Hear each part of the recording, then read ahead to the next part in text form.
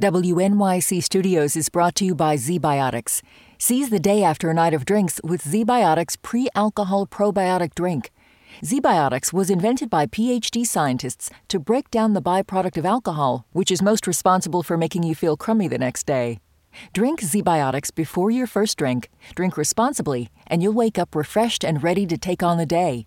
Try it for yourself at zbiotics.com/WNYC and get 15% off your first order when you use WNYC at checkout.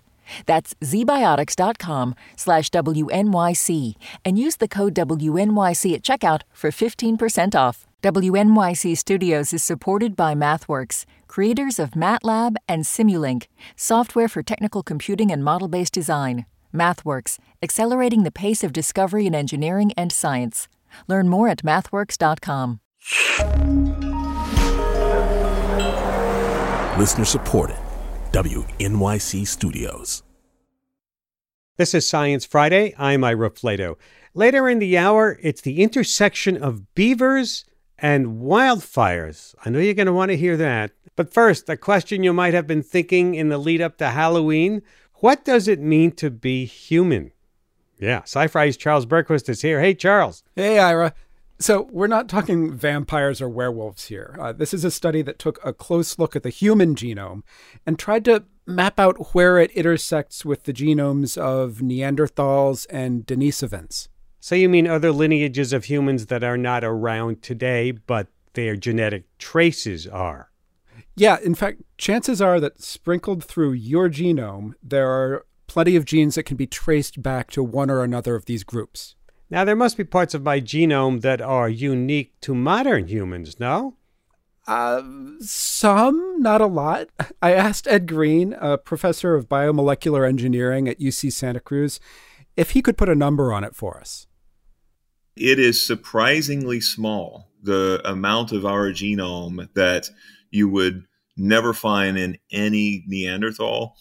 It is somewhere around a few percent. And we did this two ways. One way, just saying all of the regions of the genome that are uniquely human genetically.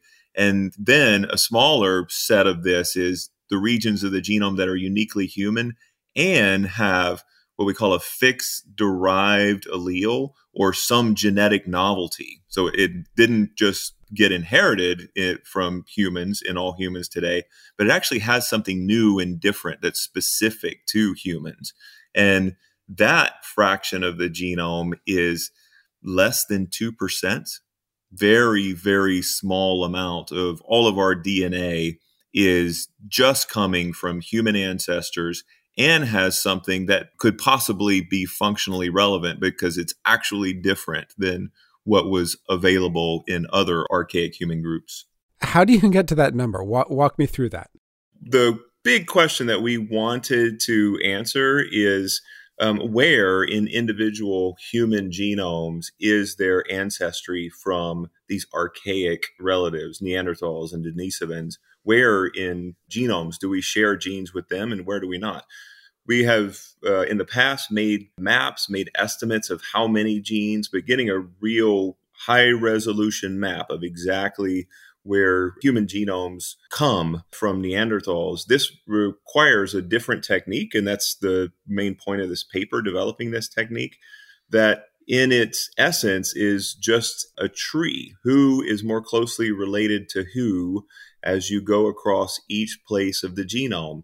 And then if you include Neanderthals and Denisovans in this giant family relationship tree, then it is easy to kind of put your finger and say, here, Neanderthals fall outside of all human variation. And here at this other place, Neanderthals fall within human variation. And it looks like that's because humans got their genes from Neanderthals. And we can do this across the genome, across each gene, and then do cool things like make catalogs of where some humans share genes with Neanderthals, where no humans share genes with Neanderthals, etc. I'm confused on just what you mean when you say share a gene. You're not saying that we have the same genetic code here.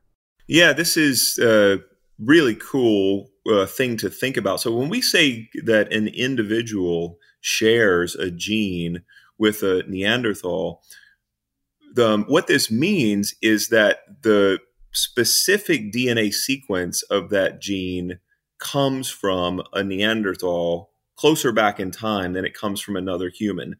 This phrasing, share a gene with, it kind of conjures up this image that there are individuals that share this gene, and then there are other individuals that just don't have that gene at all. That is not the case. Sharing a gene in this context, it means that you are identical by descent, which is, kind of a crazy jargony phrase that just means that if you go back in time, if I share a gene with a Neanderthal and I go back in time, there was an individual, a specific individual who had a name, maybe it was Frank. That individual, I can trace my copy of this gene directly to that individual, and so can Neanderthals trace their copy directly to this individual, the same individual. And that individual was a Neanderthal.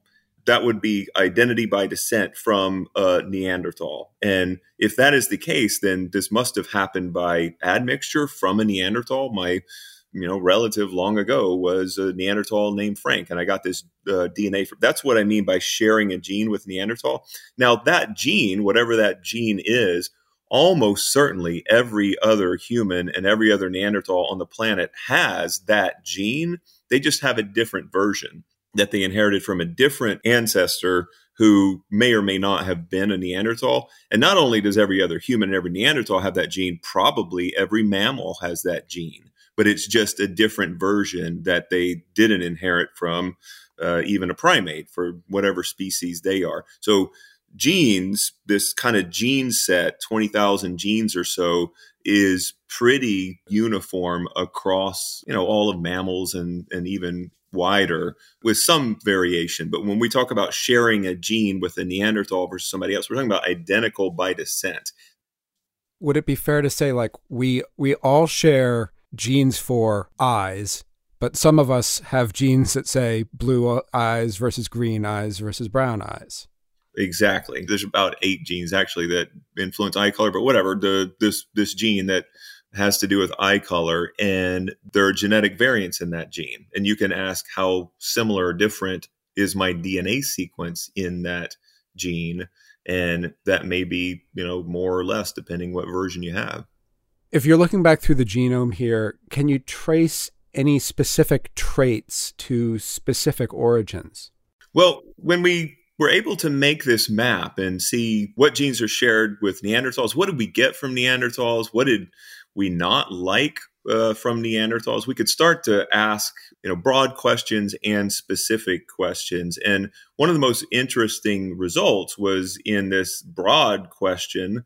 If we just look across all humans and say, where does nobody have Neanderthal genes, either by long ago, the common ancestor of human and Neanderthals, that version of a gene kind of bopping around, and Neanderthals and humans not really caring to, do anything different with it, or don't have Neanderthal version of a gene by admixture. Like, where are the genes where neither one of those things happen, where humans, currently living modern humans, made some genetic change to a gene, and when Neanderthal genes came in, we didn't like it. We got rid of all of those genes, where we just don't like what Neanderthals had on offer. We don't like the old version, didn't keep it around, and didn't accept the Neanderthal version when it was reintroduced to us. And what's interesting is these regions of the genome are highly enriched for, first of all, genes in general, and second of all, genes that are expressed or have some indication that they have something to do with neural function. So neural related genes were extremely overexpressed in this map of not Neanderthal. We don't want the Neanderthal version of the genes. Our ancestors got rid of it somehow. And that map, that kind of map where we're not Neanderthal, is highly enriched for neural related genes. Are there places in the genome that there really is a lot of Neanderthal influence, that their version of that specific gene was just way better than whatever was standard issue at the time? Perhaps, and there have been some descriptions of Neanderthal admixture variants that have gone to high frequency in human populations today. Some of these are immune system related genes, which on their surface are easy to understand what they're doing. They help us interact with pathogens in the environment.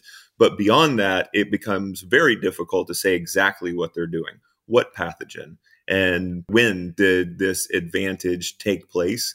There is kind of, the outline of a interesting story there. Historically, there must have been something that happened that caused these variants to go to high frequency. Whenever you see Neanderthal genes or any genes go to high frequency very fast and it's due to selection, this means that people died.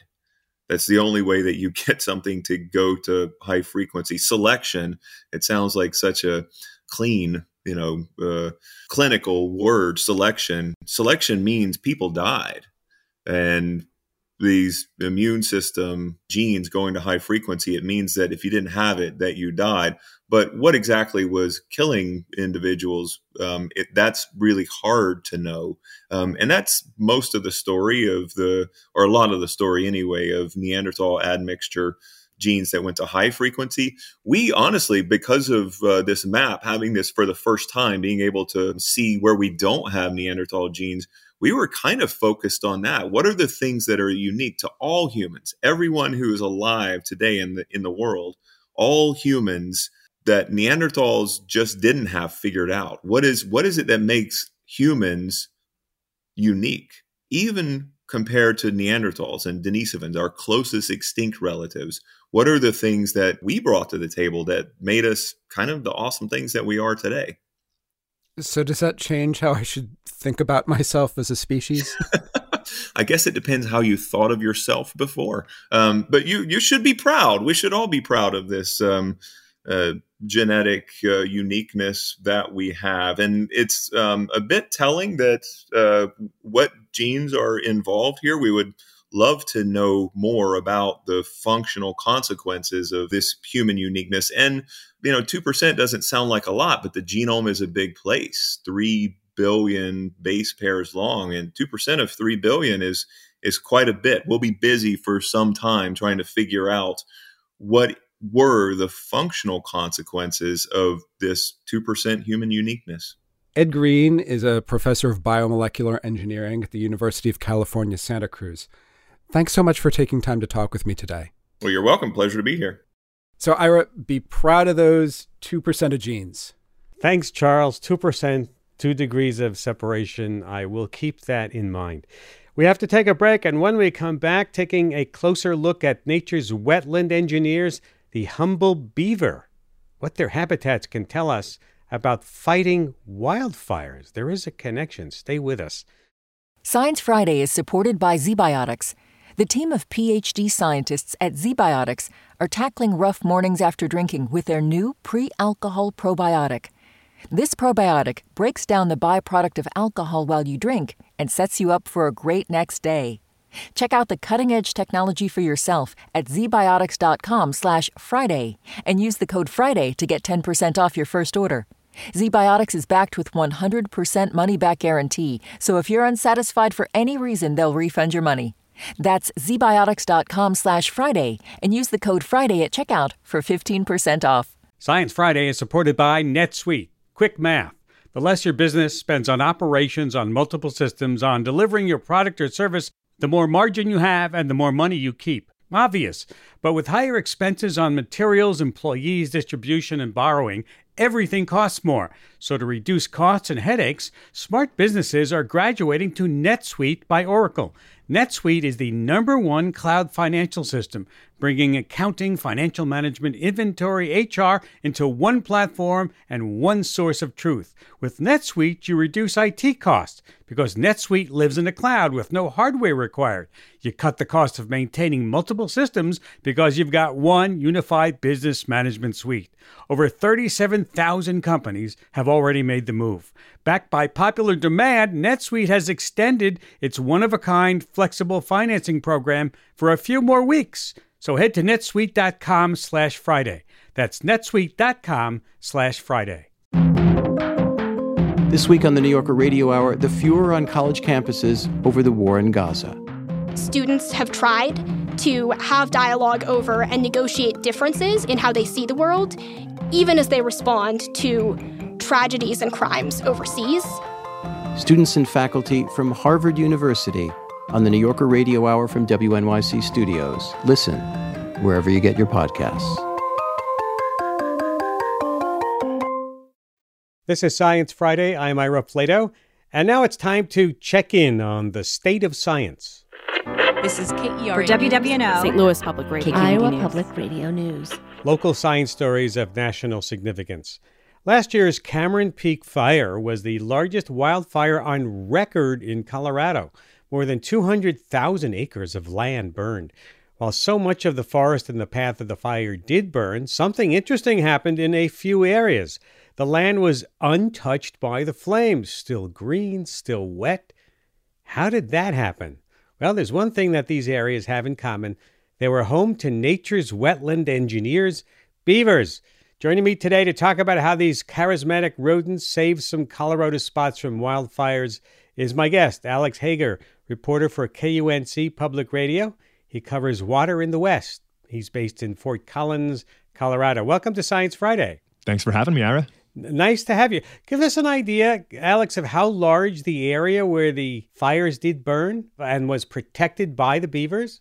Well, the area that was protected was actually pretty big. And the way that these beaver complexes work is that the beavers create a big network of channels. They are not great runners, but they are great swimmers. So to protect themselves, they have this network, this complex of ponds and little canals that they can swim through.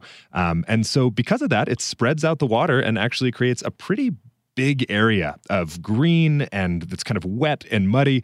So I was out there wandering around with researcher Emily Fairfax. Within this burn scar, this was only one of a few areas. There were 27 distinct patches of area that were not burned by the fire or that were burned very little. In total, that adds up to about 267 acres. So in the grand scheme of things, not huge. It's like about 0.1% of the total land of the fire. But if you're standing on the ground, it feels pretty big. Wow. I know it's been a year since the Cameron Peak Fire. What does the area look like now? Is everything what you'd expect it to look like all burnt down? A whole lot of it is. I mean, this area, the Poudre Canyon near Fort Collins, it's been scarred by wildfires before. There was another big one back in 2012. And so as you drive along the river into this canyon, you see what is referred to usually as a mosaic burn pattern. So, some of it is just sort of regular dry area. It's got your kind of sage and conifers that you imagine out in the West. And some of these areas have burned just a little bit, where the trees are still around, but you can see that they've lost some of their needles or there's sort of blackened area on the trunks. Some of them are a lot more burned, where they've lost all of their needles, but there's maybe a little bit of vegetation left. And some of it was the product of severe burning, where all that's left are these toothpicks, these blackened husks of trees, and the dirt is just totally gray. It looks like moon dust because it's so ashy and burned out. And in the canyon, you can see the results of some mudslides where, that loose soil gave way in rain and washed away houses and took lives even. But there are some patches of green along the river where, it was close enough to water that the fire didn't burn those areas. And then there are bigger patches where beavers spread out the water and created a wetland and stopped the fire from burning. So in these patches where the beaver were successful, are these like case studies that people can use to see what techniques are working to keep the fires from spreading? Yeah, and that's the important thing to note here is that this is not happening on a massively significant scale. These beaver wetlands, like I said, they're these striking oases of green, but they are oases. They're sort of islands in the middle of this burn area. And so it's not stopping or slowing down the fire in any significant capacity, but it's a really interesting study in how effectively these singular areas can survive in Colorado and across the West. And this is not the end of big wildfires in Colorado. Climate change is making them more frequent, more severe, and to see these little dots surviving, I think, warrants a little bit more research. Yeah, I know that you're a water reporter. So talk to me about the important role wetlands are playing in Colorado's ecology. Well, they play a really interesting role in drought, which we've been hearing a lot about recently. For a little bit of background here, when we're talking about water in the West, a lot of it comes from winter precipitation. So you've got rain and snow falling high up in the mountains, and the availability of water has a lot to do with the way that water makes it down from the mountains into the streams and rivers and the places where humans kind of divert and collect it. And so to have more water, the best way to do that a lot of times is to slow it down, is to keep it up in the mountains. And so sometimes that's happening in human-made reservoirs. Sometimes that's happening in naturally occurring kind of lakes and ponds. Sometimes it's occurring just in cold, frozen snow. But as it's getting hotter, that snow is kind of melting earlier, it's melting quicker. And so it's more important to have natural ways for water to be stored up there. And one way to do that is put it behind beaver dams. If you're noticing a thread here, climate change is making that more important as the years go on. And like fire, there's not a massively significant difference in terms of how much water is being stored. But I talked to one fella who told me quite a bit about this. This is Joe Wheaton from Utah State University. He has the very cool title of fluvial geomorphologist. He studies the flow and formation of rivers. He had this to say. Beaver are not going to be the miracle answer. You're not going to create, more water at that sort of scale. We have to come to grips with our overuse and the fact that the timing of this stuff is diminishing. And Wheaton told me that where that really makes a difference is on a small scale. And he added this. Now, if I'm a rancher and I have a bunch of these little streams and rivers, those actually make up like 90% of the drainage network of the Colorado Basin. All these littler creeks, the sort of thing that you could walk across. So because of that, these little rivers and streams near ranchers and farmers, they are a testing ground for what are called beaver dam analogs, which is kind of exactly what it sounds like. Humans trying to build things that look like beaver dams. They're trying to replicate what they look like, how they act, and the effects of storing some of that water. But the really interesting thing, as I've talked to researchers about this, is that they are not as effective as the real thing. Beavers have millions of years of evolution that make them really good engineers. They know how to fix these things. They know how to maintain them, and humans just can't do it the same way. And they've got much better tails than we do. So yes. Thank you, Alex. Great story. Alex Hager, reporter for KUNC Public Radio, covering water in the West, based in Fort Collins, Colorado. The impact of beavers on the environment is not limited to Colorado. I mean, beavers live pretty much everywhere in the U.S., right? And with climate change making wildfire season more intense and longer, we're watching these creative carpenters to learn their tricks of the trade. Dr. Emily Fairfax, assistant professor of environmental science at California State University, Channel Islands in Ventura, California, is a bona fide beaver expert and enthusiast, and she's going to tell us everything we ever wanted to know about beavers. Welcome to Science Friday. Thank you. I'm super happy to be here. Nice to have you. Let's start off by walking me through exactly what beavers do to the environment that makes their habitats so resistant to wildfires. Yeah. So when a beaver moves into the landscape, a lot of the times the stream it's moving into is in a sort of a degraded state, especially in the American West. It's really thin. It's not got a lot of vegetation around it, and that does not suit the beaver. So what it does is it builds a dam, and then it expands that dam over and over. And then it builds more dams. And then it digs these little canals out from its pond into the landscape in this huge sort of spider web of water. And it's doing all of this because it is great in the water. It's an excellent swimmer, very awkward on land. So the more water they have, the better. And while that's great for the beaver, what it means is that water is being slowed down and spread out throughout the whole landscape, basically irrigating it so that all the plants stay green and lush and happy, and they don't really turn into that super dry fire fuel. So if you really want to spread the water out into a large area, you just leave it to the beavers to do it. Yeah, absolutely. They're the most motivated engineers because their livelihood really depends on it. And how are the beavers doing? How about their population? Is it healthy? It's definitely better than it was. So before the European North American fur trade, there were like 100 to 400 million beavers in North America. They were literally everywhere. And then the fur trade absolutely decimated their population down into the hundreds of thousands. It was really touch and go for a while for beavers. Today, it's rebounded to maybe 10 to 30 million beavers in North America. So huge gains from their low point, but we're still nowhere near like a fully beavered North American continent. Yeah, we talked about how beavers in Colorado helped some areas survive the Cameron Peak fire damage. But of course, this must not be a unique case, right? I mean, earlier this year in Sacramento, beavers were let loose on a dry floodplain and they restored it. Is that right? Yeah, they are. I love that case. They're the only engineers that come in ahead of schedule and under budget. They work really hard to get these landscapes into this super resilient state, and they do it throughout the country. I mean, I've seen this happen in essentially every single Western state over and over and over again. Cameron Peak was not an anomaly. Beavers are really experts at making climate resistant landscape patches. I mean, so how difficult is it to bring the beaver in and to get them to working? Two beaver or not two beaver? That is the question. How many beaver do you need to make this work? That's a great question, and it's one we don't have a perfect answer to. We have seen instances where a single beaver pond that's probably just being maintained by one family persists through a fire. It's fine during droughts and floods and everything else.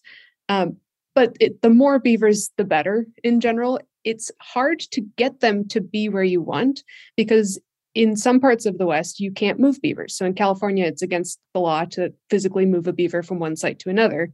So how do you get them to be where you want? Well, you just kind of have to entice them by building BDAs, which are beaver dam analogs or fake beaver dams that they come and fix up, or starting stream restoration on your own and just crossing your fingers and hoping. There's other states where you can relocate beavers from conflict areas where maybe they're not getting along with their human neighbors into more wild areas where they can exist a little more peacefully. But relocation is not a silver bullet. Those beavers don't always make it when you move them, and it's better to let them sort of choose a landscape and then coexist with them. How easy is it to move the beaver? I mean, can you just literally pick them up, a certain number, and drop them down by a helicopter or something like that? I love that you ask about a helicopter because back in the 40s, that's literally what they did. They, well, not helicopters, but airplanes. There's these great videos online of parachuting beavers. They did it in Idaho. They did it in California. There's great videos of it from Idaho where they pack beavers up into boxes with parachutes attached and actually push them out of an airplane. We don't move them that way anymore. They're not super easy to move. When you relocate a beaver, you do have to take their whole family with them. And that's mom beaver, dad beaver, all the baby beavers, and teenage beavers that are living at home. And then you have to move them the right time of the year because they're not going to hibernate in the winter, but they do need to have a bunch of food stored. So if you move them at the wrong time, they might not have enough food at their new site to make it through the winter. You said the 1940s. What were they doing with beaver back in the 40s? That's a great question. They were moving them out of conflict areas in Idaho and putting them into the wilderness where they were going to be able to sort of expand and make those streams healthier again. Now, you mentioned artificial beaver dams.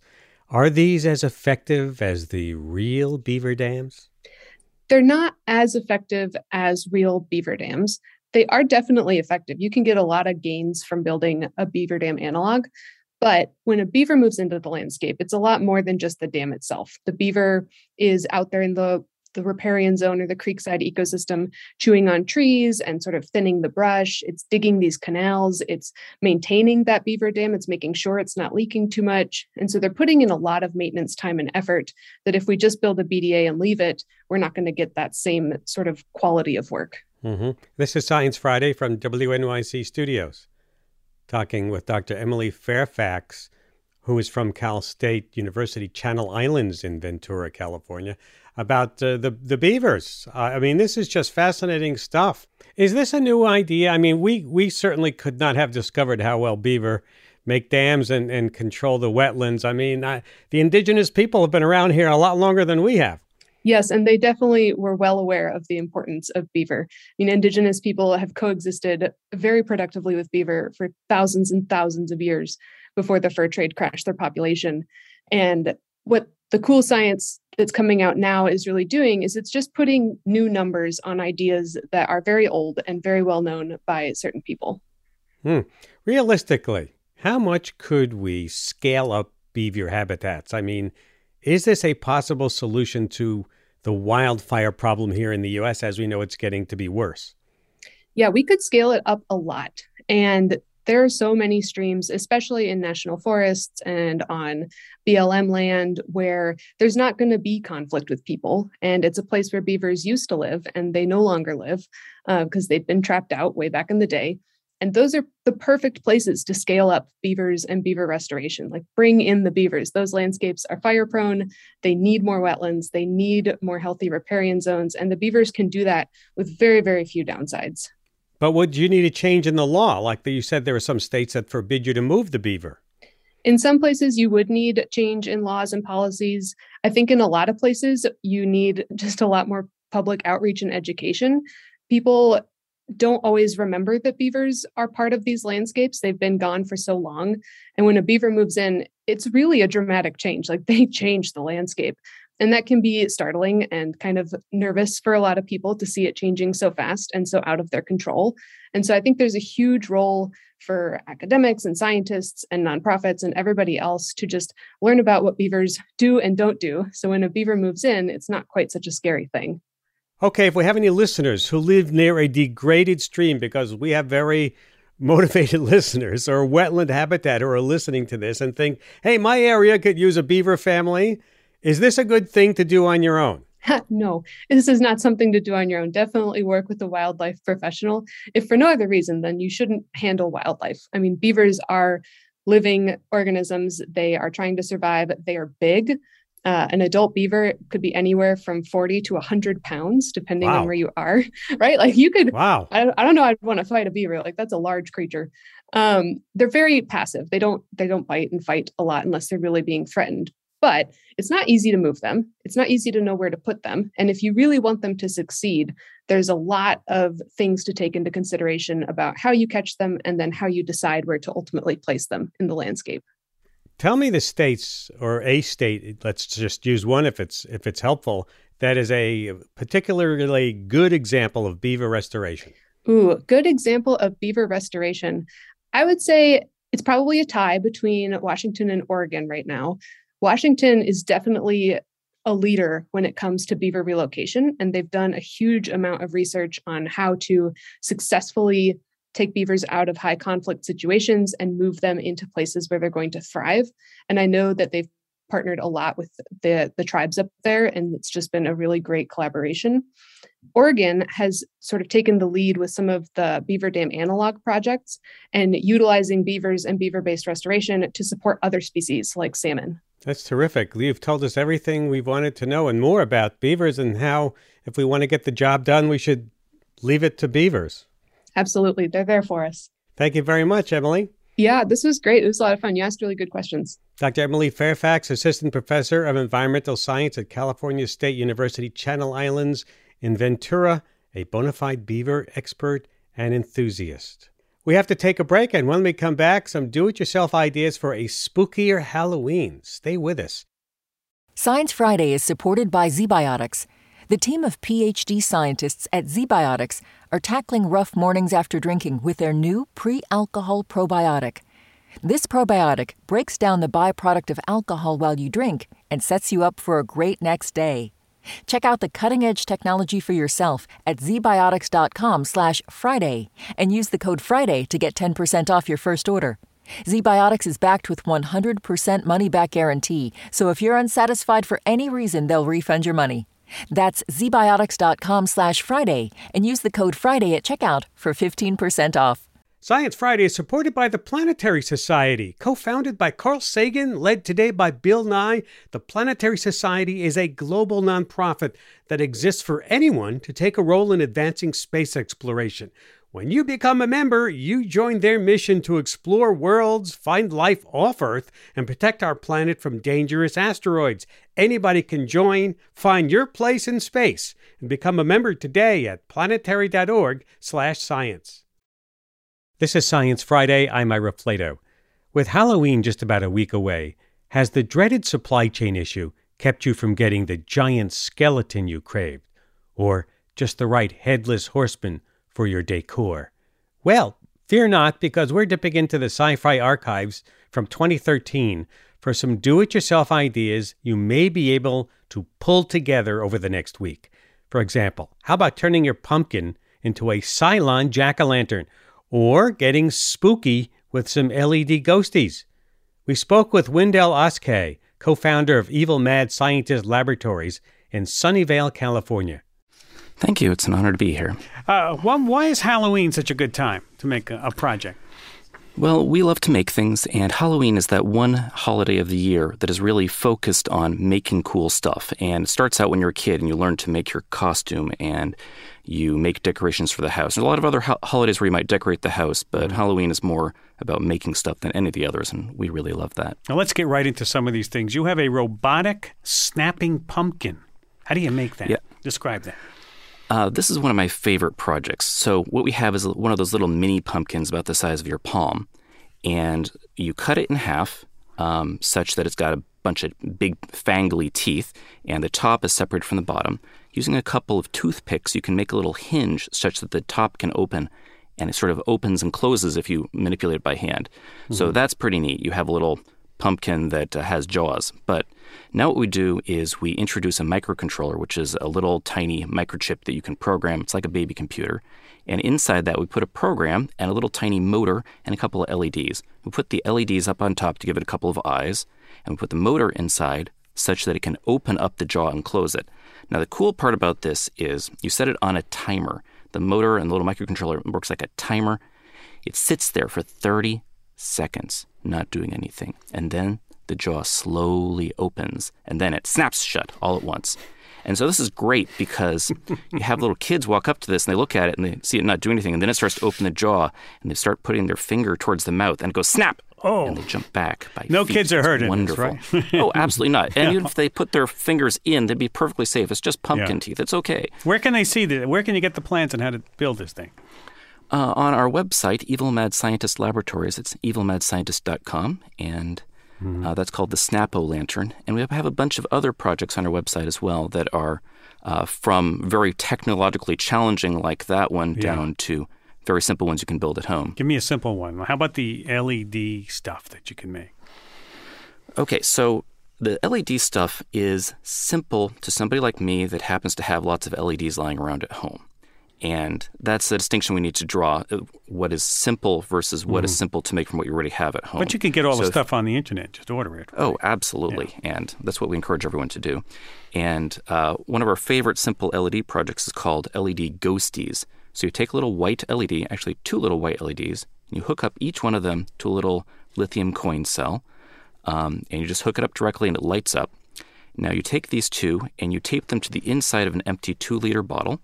Now you take that 2-liter bottle and you hang a piece of white sheet over it and hang it from a string in your yard. Now you have a floating, glowing ghost that has a sheet but also glowing eyes mysteriously floating somewhere inside of it. I love that one. I saw also you had a simple one that will certainly be useful for Halloween for lighting up the driveway or the walkway or just your front door using LEDs also inside a mason jar. Just very simple. Yeah. So you can do the same thing as the ghosts, but if you forget to put the sheet on, just put them in a mason jar. It's sort of a temporary garden light. Nowadays, it's really easy to get these solar garden lights. They only cost a couple dollars each, so it's not much reason to use a battery instead of just using a solar light now. Yeah, but do you have to give a hacker or a hobbyist any reason not to do something? I mean, they want to do this because they want to do it, right?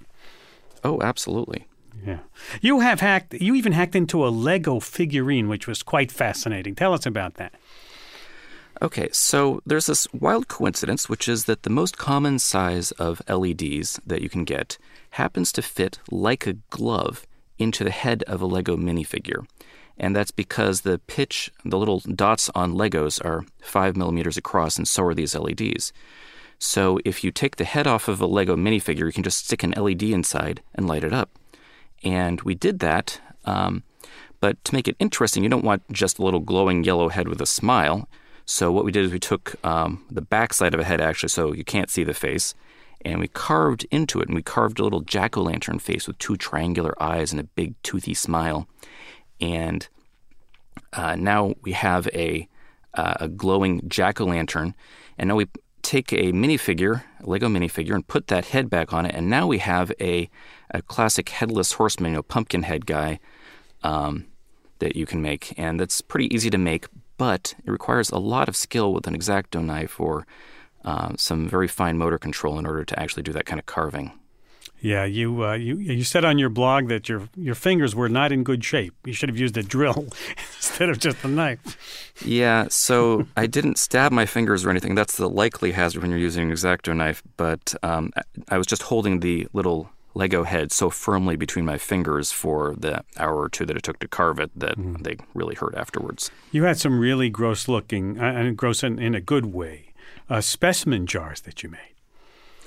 Yeah, so besides technological projects like LEDs and things, we also do a lot of food making, and we try and do unusual things no one has ever done before.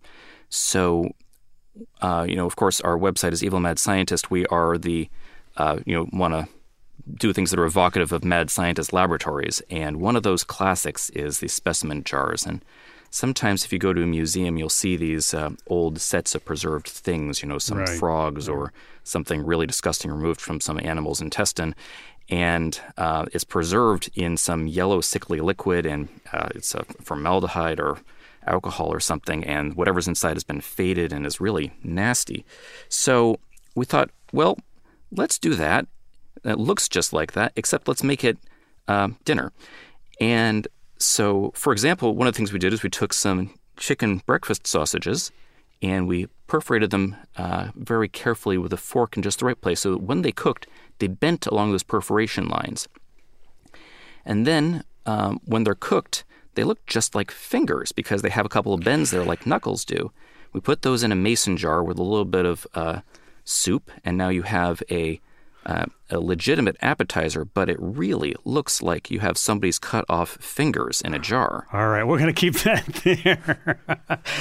Let's talk about the Cylon pumpkin you made with a Larson scanner. It sounds like something out of the Big Bang Theory. What is that? So Larson scanner is a term that we coined that is named after Glenn A. Larson, who's the producer of the classic TV shows Battlestar Galactica and Knight Rider, both of which had the either the robots or the car with the scanning red light that goes back and forth. And when we wanted to make a Cylon pumpkin, we used that term to describe this set of red lights going back and forth. And so the idea is you take your pumpkin, you carve it to look like a classic Battlestar Galactica Cylon, and then you put this set of red scanning back and forth lights inside. There's a couple different ways to make that. We've talked about making it using some discrete classic electronics like a 555 timer chip or using a microcontroller. And we also make a kit that is easy to solder together and put into your pumpkin. Mm-hmm. Also, what about the pumpkin? Can you make a costume out of a pumpkin? A real pumpkin? You can, but I'm not sure you should. So we went to a Halloween wedding last year, and for that we made my wife and I made a couple's costume where we had a pair of pumpkin heads, which were actually literal pumpkins that we hollowed out and wore. And this is very challenging to make the walls thin enough that you can bear the weight of it. If the pumpkin's big enough to fit over your head, it weighs a lot. I'll bet. And if you want to see more of your stuff to make, Wendell, where should we look on your website? Yes, evilmadscientist.com. Evilmadscientist.com. Thank you very much for taking time to be with us today. And happy Halloween. Thank you. For the rest of the hour, the volcano on the island of La Palma continues to erupt. It's been going for over a month now, causing destruction and evacuations on the island and dramatically changing the coastline. But elsewhere on Earth, a volcano can be a major tourist attraction. Here to talk about the terror and wonder of volcanoes is Robin George Andrews. He's a volcanologist turned science journalist and author of the upcoming book, Supravolcanoes. He comes to us from London. Welcome to Science Friday. Hey, thanks for having me. We'd love to have you. There is another eruption elsewhere this week, is there not? Yeah, this week, Mount Aso in Japan, on its western isle of Kyushu, suddenly woke up. Well, not suddenly, it was grumbling for a while and hissing and spitting, but a large explosion cloud sort of emanated from its active crater this week, and there's some amazing footage of it online of these sort of billowing clouds of superheated gas and dust. But fortunately, the area is not densely populated, and it's quite far from any cities or anything. So hopefully should be fine, and so far no casualties. That's good to hear. So let's talk about this volcano on La Palma that has been erupting for weeks. What's the latest? Well, the latest is that it's going to keep on going, really. I mean, it's one of these volcanoes that seems to quite enjoy sticking to a routine, and this routine right now is to just keep pumping out lava. So there's no sign that it's going to do anything drastically different at the moment. It's just going to keep erupting lava. But it's whether there are things in its way, structures in its way or not, it's just going to keep exsanguinating itself until at some point it will stop. Yeah, so it's not an exact science about volcanoes, meaning we don't know when to predict they're going to happen or how long they're going to make their run. No. Knowing when a volcano is about to erupt is much more of a known science, but not known exactly. So that's why scientists like using the word forecasting. They kind of volcanoes normally give signs that they're going to do something. It's not necessarily erupt, but this volcano started swelling up. It started playing this sort of seismic symphony that kind of indicated that magma was rising to the surface. So it seemed pretty likely it was going to erupt roughly where it did start erupting. So that was kind of forecast in advance. But in terms of when a volcano is going to stop erupting, it's a big unknown. Sometimes volcanoes can be full of magma still, full of eruptible magma, like Kilauea in 2018. And one day it will just stop. But sometimes they can keep going on for months or weeks. They can peter out, have another crescendo. That is the real unknown. This is Science Friday from WNYC Studios. And when they do erupt, they can produce different kinds of lava flows. Yeah, so volcanoes erupt quite differently. Even each individual eruption from a single volcano is quite different. But there are kind of a few main types of eruptions. So what you're getting on La Palma is called an effusive eruption. It's kind of coughing every now and then. A bit of gas gets stuck in its throat, and that's where you get those little explosions. It's mainly just lava oozing out, a bit like someone standing on a tube of toothpaste or something. At Mount Aso in Japan, it's an explosive sort of eruption. It's where you have lots of trapped gas in really sticky magma, so the gas can't escape very easily. So when it does break through to the surface, it's as if you've shaken up a Coke bottle and then just decapitated it. It will just rush out in one big go. So quite different eruption styles. It varies from volcano to volcano, and there are thousands around the world. And, sometimes they can be quite destructive, moving very quickly down the side of the volcano. Yeah. So lava is your best chance. If you want to try and outrun an eruption, lava is your best chance. I mean, if it's going downslope, it's obviously going to move faster, but generally speaking, if lava moves on a flat surface, I don't know if you saw footage of the eruption earlier this year in Iceland, and it's on Reykjanes Peninsula, but that eruption was happening basically in a valley, and this lava was very slowly oozing out, and you could outwalk it. People actually went up to it and started cooking things on it. There were wedding proposals in front of it. There were gigs in front of it. It was considered like a tourist eruption because it was so safe and so kind of predictable in that sense. But every now and then you kind of get weird chemistries, and there's a volcano in Africa called Nyiragongo in the Democratic Republic of the Congo, and that lava can sometimes move somewhere between 40 and 60 miles per hour. So wow. Good luck outrunning that. And if you're looking at these explosive clouds of hot ash and gas, there's no chance you can outrun those or outdrive them. These things move so fast, sometimes 70 miles an hour or hundreds of miles an hour sometimes, and actually are so forceful they can actually go uphill. So they're the real things you have to worry about, I think. People have this mental image from Hollywood of a huge pool of molten rock right beneath the surface. Is that really what's going on? That kind of pool, that kind of lava lake bubbling thing, that kind of Mount Doom, Lord of the Rings thing. Lava lakes are incredibly rare, actually. I think there's only 6 or 7 volcanoes on Earth that have got long-lived, multi-year lava lakes. And no one's quite sure why that is. It's like a direct pipe into the sort of magma reservoir inside a volcano. So they're really rare. Normally what you have with volcanoes is you either have something mountainous, or you have something like the volcanoes of Hawaii, which are really big mountains, but they're kind of very spread out. Or you have just, like in Iceland, that eruption, it just came out of cracks that opened up in the ground as the magma forced its way through.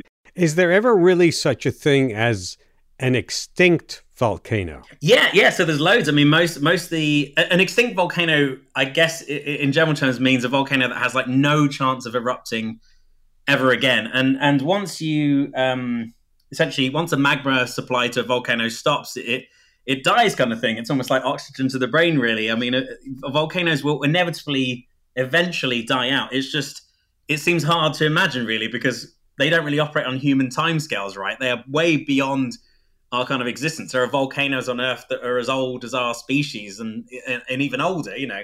So volcanoes can die out, but some can live seemingly forever on our timescales. But eventually, you know, sadly, everything dies, including volcanoes. What amazes you the most about them? I see you're very excited. You talk about volcanoes. You write about them. What have you found that amazes you most? I think they kind of come across as these sort of tempestuous giant beasts. I mean, they're much better understood than they were, 2,000 years ago, say, when people were describing the eruption of Vesuvius that buried Pompeii. I mean, that people considered that to be the end of the world kind of thing. It was so frightening and so strange and surreal and kind of awe-inspiring in a sort of perverse way. And even now, when you speak to volcanologists, or when I see these things, even though you know the science behind them, you know the physics of what they can do, they still have that visceral sense of kind of awe. It kind of shakes you to the bone, sort of thing. And I think the best way anyone has described it to me, someone that lives on an island called Santorini, which is an active volcano, they said volcanoes bring fear and joy together. And I can't think of many things that simultaneously make you feel afraid for your life, but exhilarated to be alive. And I think more than any scientific thing, that's the thing that really hits me. I can't think of anything else quite like that. Robin, thank you for taking time to be with us today. Oh, thanks for having me. Anytime. Dr. Robin George Andrews is a volcanologist turned science journalist and author of the upcoming book, Super Volcanoes. If you missed any part of this program or you'd like to hear it again, subscribe to our podcasts or ask your smart speaker to play Science Friday. And of course, you can say hello to us all week long, Facebook, Twitter, Instagram, or email us the classic way, scifri@sciencefriday.com. We do love your feedback. Have a great weekend. We'll see you next week. I'm Ira Flato. WNYC Studios is brought to you by ZBiotics. Seize the day after a night of drinks with ZBiotics pre-alcohol probiotic drink. ZBiotics was invented by PhD scientists to break down the byproduct of alcohol, which is most responsible for making you feel crummy the next day. Drink ZBiotics before your first drink, drink responsibly, and you'll wake up refreshed and ready to take on the day. Try it for yourself at zbiotics.com/WNYC and get 15% off your first order when you use WNYC at checkout. That's zbiotics.com/WNYC and use the code WNYC at checkout for 15% off.